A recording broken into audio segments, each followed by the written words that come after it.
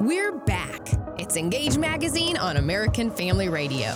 Wesley, I never thought there would be a day where I would combine a conversation of theology, church history, and cooking. And yet... You did it. You did it. You did a great job. Hey, I appreciate that. We did it in the last segment. If you missed anything, you can always find it, engagemagazine.net/podcast. Again, if you did miss any of that segment, we're talking with Ray Rooney. He's the chief editor of AFA's blog, The Stand, and we're focusing on the Apostles' Creed. Now, the Apostles' Creed was a document written around the mid-late 300s. You're wrong. I'm kidding. Never wrong.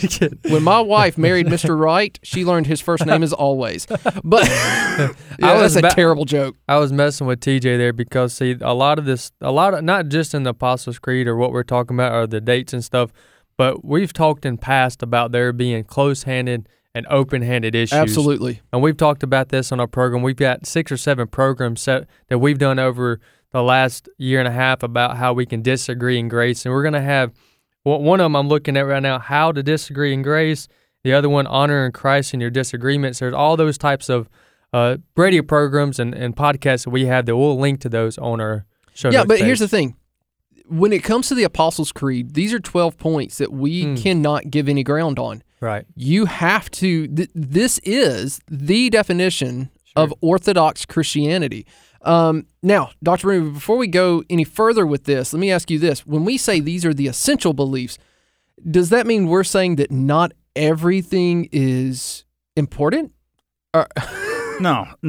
I mean, you're right in framing it the way you did, and that this is what at this base level, this is what it takes to call yourself a Christian. If you disagree with any of these points, that's not Christian. Mm-hmm. You can't. And I'm telling you, in this day and time, there's a lot of people that don't agree with a lot, if not almost everything here. Right, but let's talk about that. But would walk around with the label of Christianity, right? Exactly. Yeah, but here's the thing. We act as though this is a new phenomenon. If that weren't the case 2,000 years ago, this document would never have been written. So when we look at the world today and we think, man, people are getting Christianity all wrong, they're believing all these weird things about Christianity that's not true, or they're denying Scripture, guys, it's nothing new. It's exactly what's been happening from the very beginning. We had people, you mentioned the Gnostics in the first segment, and Gnosticism is this really out there system that basically believed that material is bad, spiritual is good. It's one of the things they believed. And so Jesus did not have a physical aspect to him. He was more spiritual. So there's a lot of different things, and the Apostles' Creed boils down the doctrines of Christianity and says this is what a Christian must believe. One of the things I love that you said in the journal article that I interviewed you for was that you said that the Apostles' Creed is kind of a big fence. Mm-hmm. Nothing outside of this fence is Christian, and everything inside it is. Yeah, it's good. It's better for people to understand that when you're talking about the Apostles' Creed, you're talking about doctrine. All right, application to doctrine is a little bit wider open, and there's more room for interpretation. There's no room for this when it comes to did Jesus rise from the dead or not, right? I mean, or whether he was born of a virgin, or whether God is the actual creator, or is evolution the creator. I mean, your settings; those are doctrinal statements. Now, the application of them, we can agree. I'll give you a good one in here. There's nothing in there about baptism. Right, exactly. I mean, so how one chooses to apply Wait, I'm writing that in now. How one chooses to the 13th apply point is a different matter. But you see what I'm saying? Sure. There's a difference between doctrine and application. The Apostles' Creed is about doctrine. It's not about applying anything. You have to determine what it means in the community of faith. Well, how do we do this? Mm-hmm. But you have to start somewhere, and you start with, I believe in God, that He's the Father Almighty, and that He created it all. That's the beginning point. Yeah, and one of the amazing things about the Apostles' Creed is that it's one of the only documents embraced by all three branches of Christianity. Greek Orthodox, Catholic, and Protestants all adopt the Apostles' Creed. I find that absolutely incredible. Right. I mean, the Western Church is pretty much the only one that still affirms it, or in general on a weekly basis. That is, others some denominations adhere to it. Others adhere to it, but I mean, it's not really something I think that's to the detriment. I mean, because we're all over the place now theologically, and in those three branches of Christianity all over the place, and that's the whole purpose. The Apostles' Creed was supposed to be an anchor. All right, you can drift some when it comes to application, but you're not going to get off of this. And when people abandoned the creeds, thinking they were too restrictive, they didn't realize it, but they were abandoning basic Christian doctrine. Mm-hmm. You know, we've talked a lot about the Apostles' Creed and kind of around the creed. Let's kind of dig into what it is. And one of the things that I know people will attack nowadays, it's kind of popular to attack, is the doctrine of the Trinity. Even in the Apostles' Creed, we don't see the word Trinity. No, it is embraced. You see it in the way that the creed is laid out. Right. Similarly, in the way that the triune nature of God is spelled out in the Bible and in the New Testament in particular. The word's not mentioned, but you can certainly see what the gospel writers were. They understood the Trinitarian nature of God, and that's what you have. So you got the three blocks: I believe in God the Father Almighty. Mm-hmm. Then you have I believe in Jesus Christ, and then you have I believe in the Holy Spirit. So it's the word Trinity is not there, but the way it's designed is to let you know you have to believe this to be a Christian. I got to say this really quick because also the word Bible is not in the Bible. Exactly. Scripture is, but the word Bible. So if we go by the idea that the word has to be in the Bible for us to believe in it, the word Bible is not there. The word God in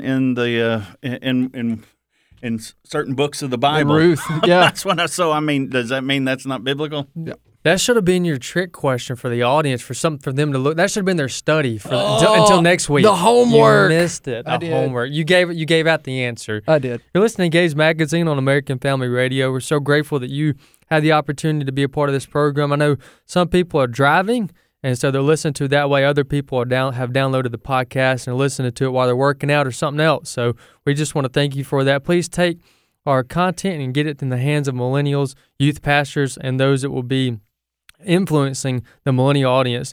About 2 years ago, AFA launched this division called Engage Magazine to help reach the millennials, and we are so passionate.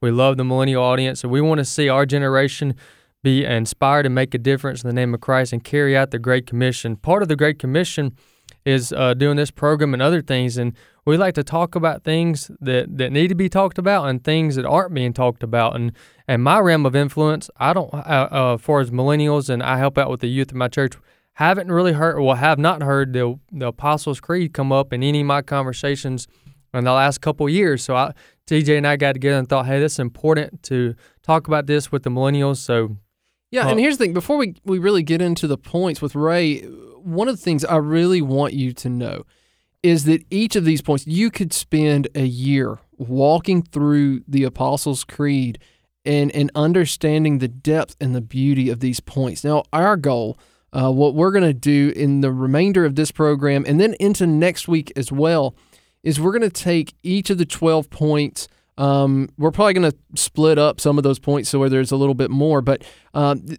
we may not even hit all of them. But there are so many great points in here that deserve study, that are worth the time it takes to study. So I encourage you to do that. But wait, let me say one thing in what y'all are talking about.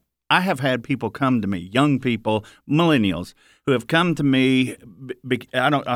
You know how hard it is to go to a secular university. Oh yeah, with your Christian faith, and I've had people say that the Apostles' Creed kept their sanity. Sure, because while the professors up there debunking or attempting to debunk any kind of Christian faith, they knew. They've told me, I just kept remembering the Apostles' Creed. I kept remembering that this is basic Christian doctrine, and I think fundamental. That's where it's helpful is when you start getting pulled away.